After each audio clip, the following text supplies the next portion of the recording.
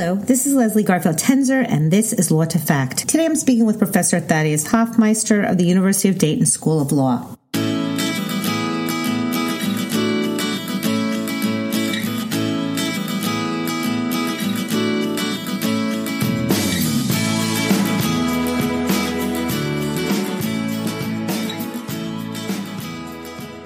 In this episode, I'm speaking with Professor Thaddeus Hoffmeister of the University of Dayton School of Law. But before we get started, I want to remind you that all of our podcasts are organized by subject at our website, www.lawtofact.com. If you have a particular topic you'd like us to address, or a particular professor with whom you'd like us to speak, tweet us at lawtofact, or you can email me at lawtofact@gmail.com. Okay, let's get started with our episode. In this episode, we're going to speak about the importance of social media law for law students. In this episode, I'm speaking with Professor Thaddeus Hoffmeister, who teaches courses at the University of Dayton School of Law related to criminal law, technology, and the jury. He also directs their criminal law clinic. I first met Professor Hoffmeister at a forum on social media law, on which he's really an expert. He's written Social Media Law in a Nutshell and several books, including books on the jury and the role of social media with them. I was surprised to learn, as we started our discussion, that he's a proponent of social media. And in fact, he spends a significant amount of our discussion talking about the importance of and how to build a social media presence as a law student as you head toward your career. Hope you enjoy it. I liked your article, Law Students and Social Media, Do They Mix? So okay. Do they mix? And yes or no, and why and why not? What do students need to know about social media? Yeah, but you got to know that I'm definitely biased. Okay. I spend a lot of time with social media, both on the legal aspects and in other realms. But I do think it's very beneficial to them, as I've written in that article, and I've written in other pieces I've done. But it's not without risk. So I guess we'll get to the risk later on, but let's talk about what all the benefits. I mean, the last statistic I saw was over 90% of all lawyers use LinkedIn. So to me, LinkedIn is like the baby step. That's a minimum amount of effort you're going to do is do LinkedIn. And I think if you don't have a LinkedIn account, I think you would stand out. First of all, just not having that. All right, so I'm going to take you back for just a second. So right now you're talking about, because you're biased, you're basically sharing with us the reasons why law students need social media. Okay, and so at the minimum, I say you'd want LinkedIn. You'd really stand out if you didn't have if you didn't have a LinkedIn account, especially if you have no other online presence. It would be odd if someone were to Google you and nothing came up. Mm-hmm. That would be unique, and people would wonder why. Okay. Why is that? Why is there no digital presence? Okay. Not that that's a job killer or deal breaker, but it would surprise some people that you have no digital presence at all. All right, so you actually have to build a social presence if you haven't had one yet. I think so. Okay. I think so. And I say that for a number of reasons. A, you would stand out. B, if you ever get derogatory information put out there by you about you by someone else, it's very hard to get that removed. And if that's all there is, that's what will come up if someone Googles your name. Mm-hmm. So you want to start at the early end on creating that online presence. So when someone does Google your name, you control the information. Right. You have better ways of controlling the information that is going to appear whenever someone searches for you. And believe you me, they will search for you, especially in the job. Okay. So you want to start with the LinkedIn account. There's a number of reasons. I've already stated why you want LinkedIn. But, some of the things that people may or may not be aware of is that sometimes I've seen job announcements on LinkedIn, and I don't know if they go the traditional route as well, but I have seen them on LinkedIn. Mm-hmm. And the more you grow your connections on LinkedIn, the more you'll start to see that sometimes a job advertisement is only made between those in certain areas. So, for example, I do a lot with technology and privacy. So if there's I've seen numerous openings come up only in those areas. Mm-hmm. It's interesting. It's interesting because I will not friend someone. I will not friend my students on FaceTime. I will not do anything with them on Instagram, but I always accept their LinkedIn invitations. And I guess that speaks to your point that this is something that's essential for job postings. Yeah, and I'm the same way. I won't friend a student so long as they're a student. Right. Once they graduate, we could be Facebook friends. But as a student, I will connect with them on LinkedIn. Okay. Yeah, I will do that because I think it's important for them to grow their network and meet other people. And since we spend so much time online, hence this podcast right here, you have to be able to meet people where they're at, and they're online. So if you want a job, that's where you need to be, where the folks are. All right. And so I think it helps with the connections. You can grow your network. You can interact with people online and learn, what they're interested in. And I think that can be helpful for a number of reasons. First, it lets you know what's the hot topics. So, interesting. For example, okay. Let's say you are a criminal lawyer. Well, maybe the hot topic now is RICO. Well, since you're not practicing criminal law, you may not know that. I'm just throwing that as an example. Yeah. No. But if you follow the conversation online and LinkedIn, you'll see that, RICO prosecutions are picking up. Maybe it's a tax crime that are picking up, but you're part of the conversation. That's what LinkedIn allows you to do, is to join those conversations of the people or the kind of work you want to do. Gives you an insight to what's going on. So insight versus join. So my question for you is, as a law student, is it better for them to observe or to participate in the conversation? Well, I think you want to start off by observing. And once you feel comfortable doing that, then I would really baby step into participating in the conversation. Because there's a lot of landmines out there for stating something either out of context, just flat out wrong, right, or editorializing in the improper way that could hurt you. Because again, one thing about social media, like most things online, it can live forever. So you have to, sometimes I don't know if law students are savvy enough to realize that while they may feel this way in law school, they may take a totally 180-degree approach when they graduate. So they have to be careful of that. I do think I've seen students successfully blog and do that, but I would say I would give a cautionary tale that if you want to start commenting on things, I wouldn't do it by myself. I would maybe join other law students just to bounce ideas off people and not be alone in your own echo chamber and thinking what you're saying is the funniest, smartest, sharpest thing that's ever been said before. So if you're going to go out there and start actually commenting or giving content, I think that's another level. And I think you don't necessarily want to do that by yourself. You want to collaborate with some people who can just sort of review what you're going to say, or you can bounce ideas. So it's the old less is more is the way to go. Yeah. And so, all right. So one thing for the law professors listening is do invite or accept invitations from your students on LinkedIn. That helps your students, and it's actually improving their chances of getting jobs. So law professors, you should accept your students' invitations on LinkedIn. So looking forward to other social media, I agree with you about LinkedIn. That makes total sense. What about Instagram, and what about Snapchat and Facebook, and what kind of things should students do, and what kind of things should students be aware of? Because this generation's been on Facebook and LinkedIn since they were in high school, if not earlier. What do you suggest for students with respect to defining their own social media presence?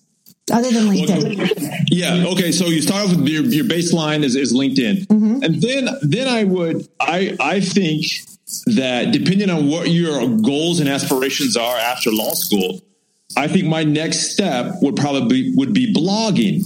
Now, as it is now, I don't know. I mean, at one point blogging was very popular. Right. And I'm not sure if it has the same level of popularity that it had at one time. But I'm still an advocate for blogging because I think it's a way that you can showcase some skills that you have and also demonstrate a basic level of technological know-how. Okay. And so I think blogging is good. I've had students come back and tell me that that's what they do as a part-time job for law firms. So I think that's something students will actually have to do once they graduate. That's another reason I like blogging. Also, blogging allows you to write something you can put, usually a good blog to me is about the size of an op-ed. Okay. And I think you can give some substance there. And so what I tell students is try to come up with some niche area that you're interested in. So, if you want to be that IP guru when you graduate, I would focus on that particular area. I wouldn't try to cover too many different areas of law. I try to find some specific niche and get into it and try to demonstrate some basic level of knowledge in that area. That's what I normally suggest to students. Are you suggesting that blogging is the next best way to build an online presence after LinkedIn? From what I see today, I would say yes. Okay. All right. So, yeah. Oh, I was going to say. So the question then to me becomes: all right. So when you blog, what format are you going to take? Are you just going to give out information, or are you going to editorialize? And so I try to suggest to students that they just stick more to the facts and less giving their opinion. I think for a number of reasons, it's safer for them. I also suggest that they don't do it by themselves. Blogging can be very time consuming if done correctly. Right. So I recommend that they usually either guest blog on a site that they like and or join with other people. So it just doesn't become all consuming and take up their time. And then if you feel that, you try it out. If you feel, this is something I can manage, I can maintain this level of productivity, then you can maybe strike out on your own or do something else. But I generally say try guest blogging and or blog with other people and see how you keep up with the pace of the output that you need on a regular basis, because you don't want your blog to get stale. Okay. Sounds good. Actually, it's funny because when I taught my social media seminar, I made the students blog just to get used to blogging. I agree with you. But what about the Snapchats, Facebooks? And I mean, we all know you want to make sure that you don't do anything that an employee will find. But one of the things I thought was interesting from your materials is that the bars are actually looking at people's Facebook and Snapchat and Instagram accounts. Yeah, and I'm going to talk about that in a minute, but I'll just go back to Snapchat and Facebook. Okay. I think those are good. I think it's more difficult on those platforms to provide much substance. It can be challenging, I think, to give a lot of substance. So that's why I might steer clear of them. But with that said, your clients are going to be using that. So the more you can demonstrate a level of comfort and familiarity, I think the better off you are with meeting folks on that platform. So I think it's good to be there. I just think it's challenging to put out something of significance, with respect to the law. But there are things you can do, and I know people who do produce content pretty effectively on Facebook. Not so much Snapchat, but they use that to drive client interest. So, see, that's really interesting. So we were kind of on two different pages right now, because I was thinking about what you're about to talk about next, which is the negatives of Snapchat, Instagram, Facebook. But what you're basically saying is that once you're in law school, just if I understand you correctly, once you're in law school, you want to drive your own positive social media presence. And in addition to LinkedIn and creating a blog, you can use Snapchat, Facebook, Instagram, etc. effectively. Twitter's probably a great one to forward your positive social media presence so that you create the kind of person that you want employers to think you are.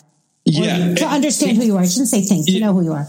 Exactly. And also too, people may not come to your blog, but you may reach them back to your blog or back to your LinkedIn through Snapchat or Facebook. You see, with all those different users, you want to find ways to funnel people back to maybe it's just a website you have. Okay. But you got to find a way to drive traffic there.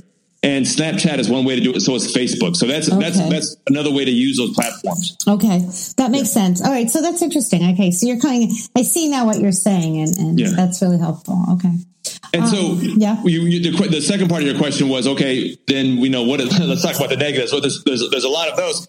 And what's interesting to me, and I still haven't got my arms wrapped around this, it's not just restricted to law students. In fact, law students are probably the ones that I've seen least penalized.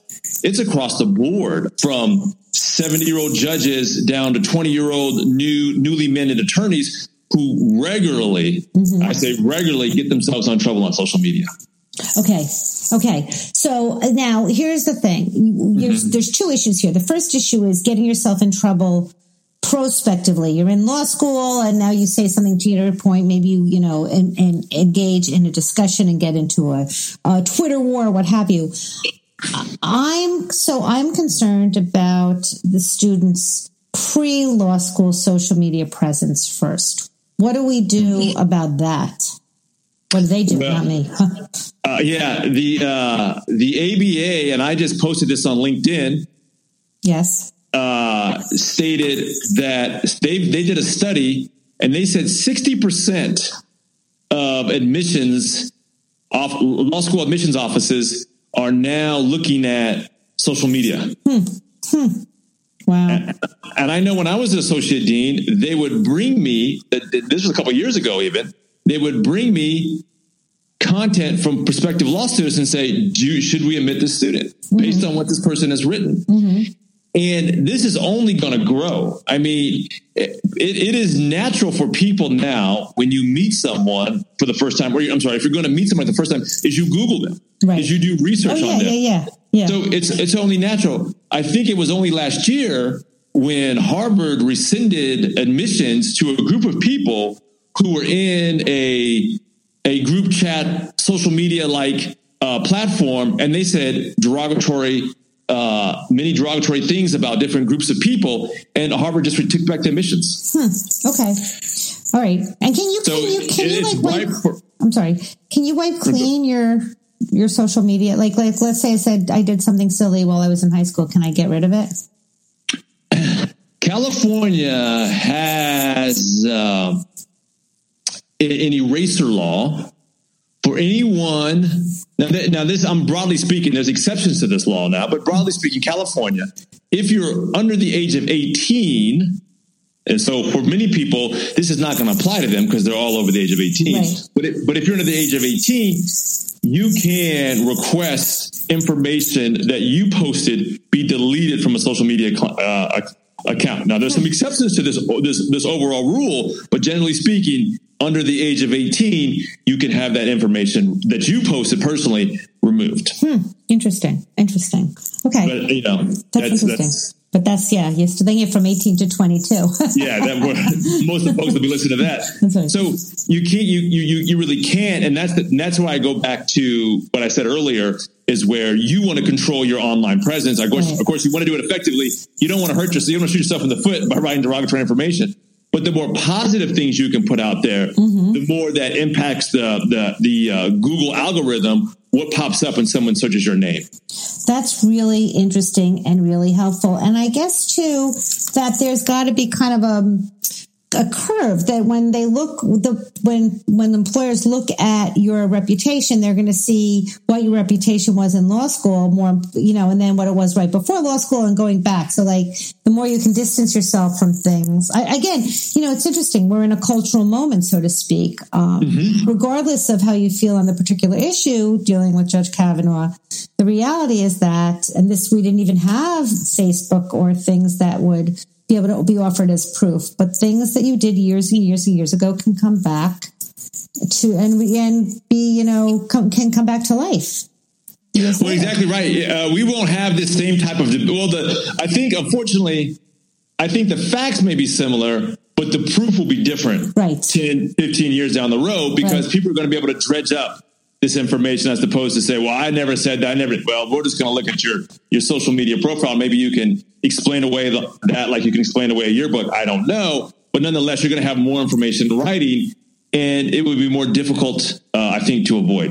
All right. And so by analogy, that's why it's important to start thinking early about your social media presence. But I love what you're saying, which is build a social media presence, because my feeling was, stay off social media, stay away from it. It can do no good. But you're saying get a hold of it, be forward thinking, and create something positive. And the thing is, I don't know the exact numbers, but it was something outrageous to me.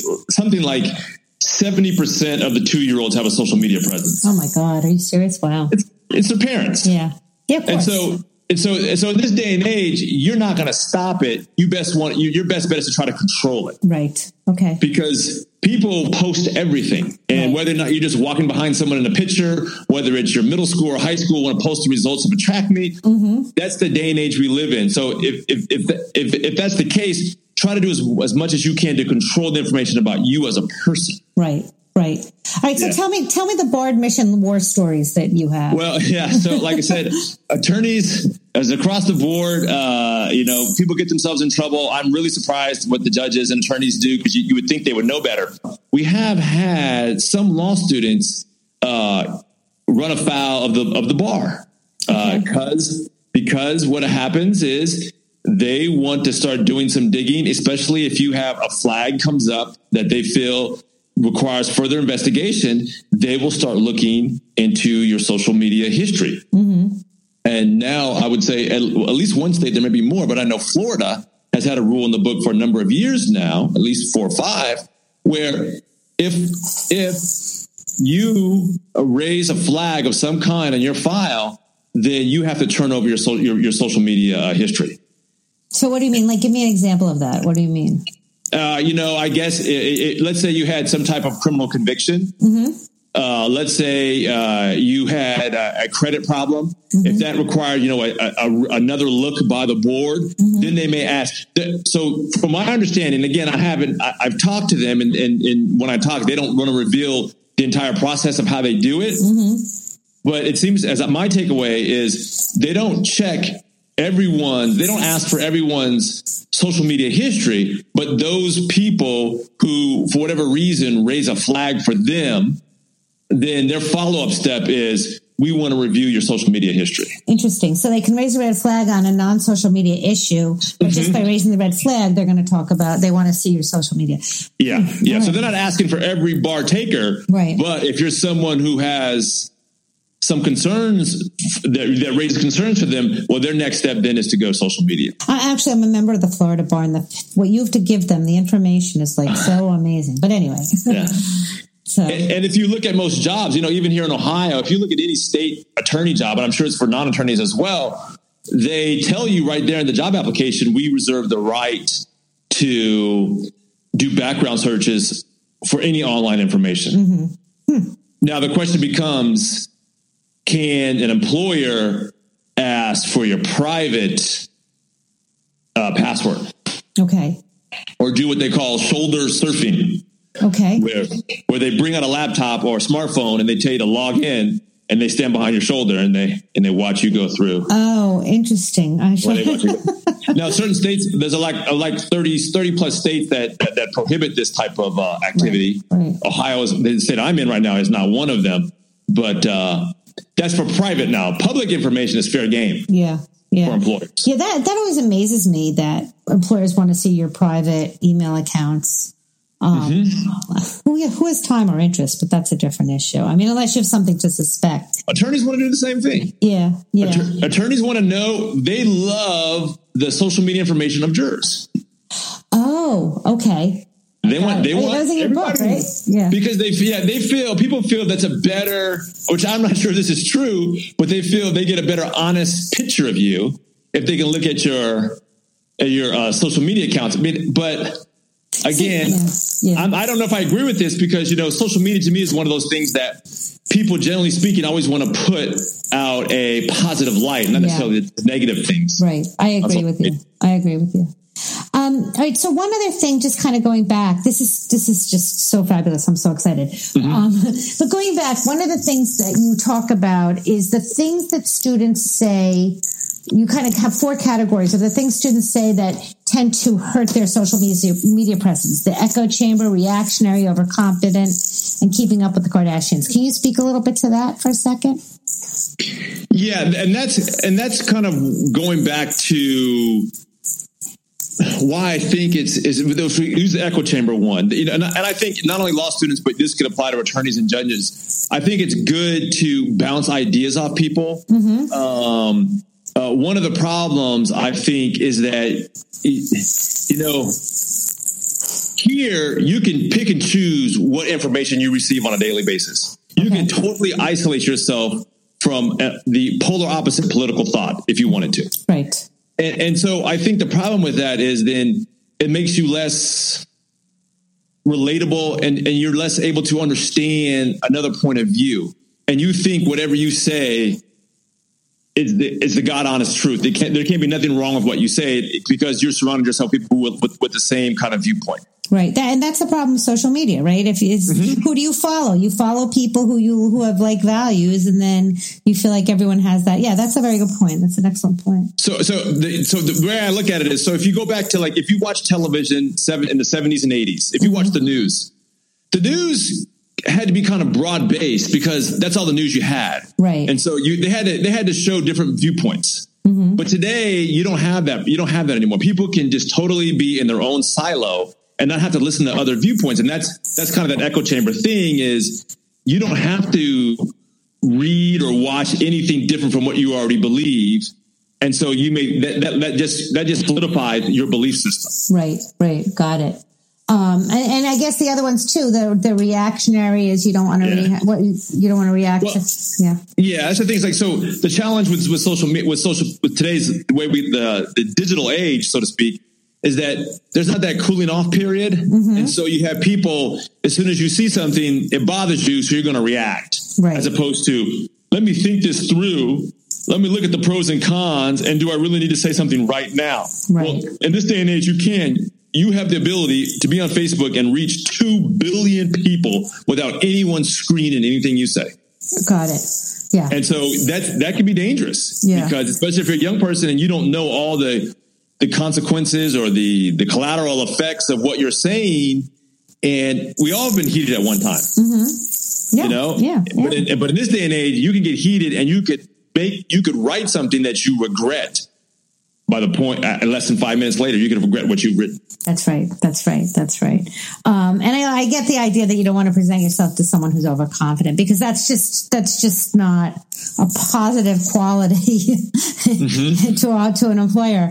And I'm assuming that the keeping up with the Kardashians, with all due respect to the Kardashians, is this idea that you want to have some gravitas to you and appear intellectual, or I don't know. And I think so. I think some people get a little, and this may go to the overconfident as well. I think some people get a little, I don't think social media always is an accurate reflection of how people live their lives or their true experiences. In many ways, I tell people, how many times have you seen a baby announcement and how many times have you seen a funeral notice? Oh, interesting. Yes. Or how many times have you seen someone pass along a news article from the Inquirer versus the Atlantic or the New Yorker? Because people want to project a certain image of themselves. And so sometimes that image is not the reality of who they are.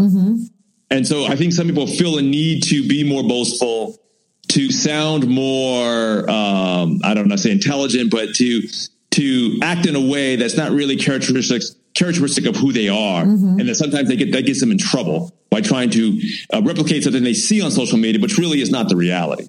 So your best bet is to be authentic. I think so. Okay. Yeah. Wonderful. Anything else you want to add? No, I don't want to be the Debbie Downer here. I'm still a big proponent of social media.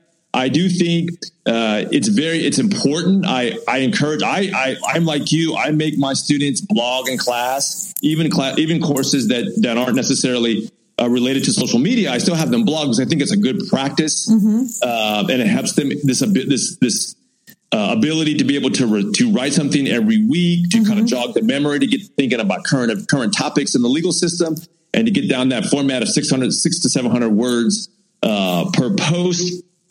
And I think it helps prepare them for the actual what they're going to be called upon when they graduate.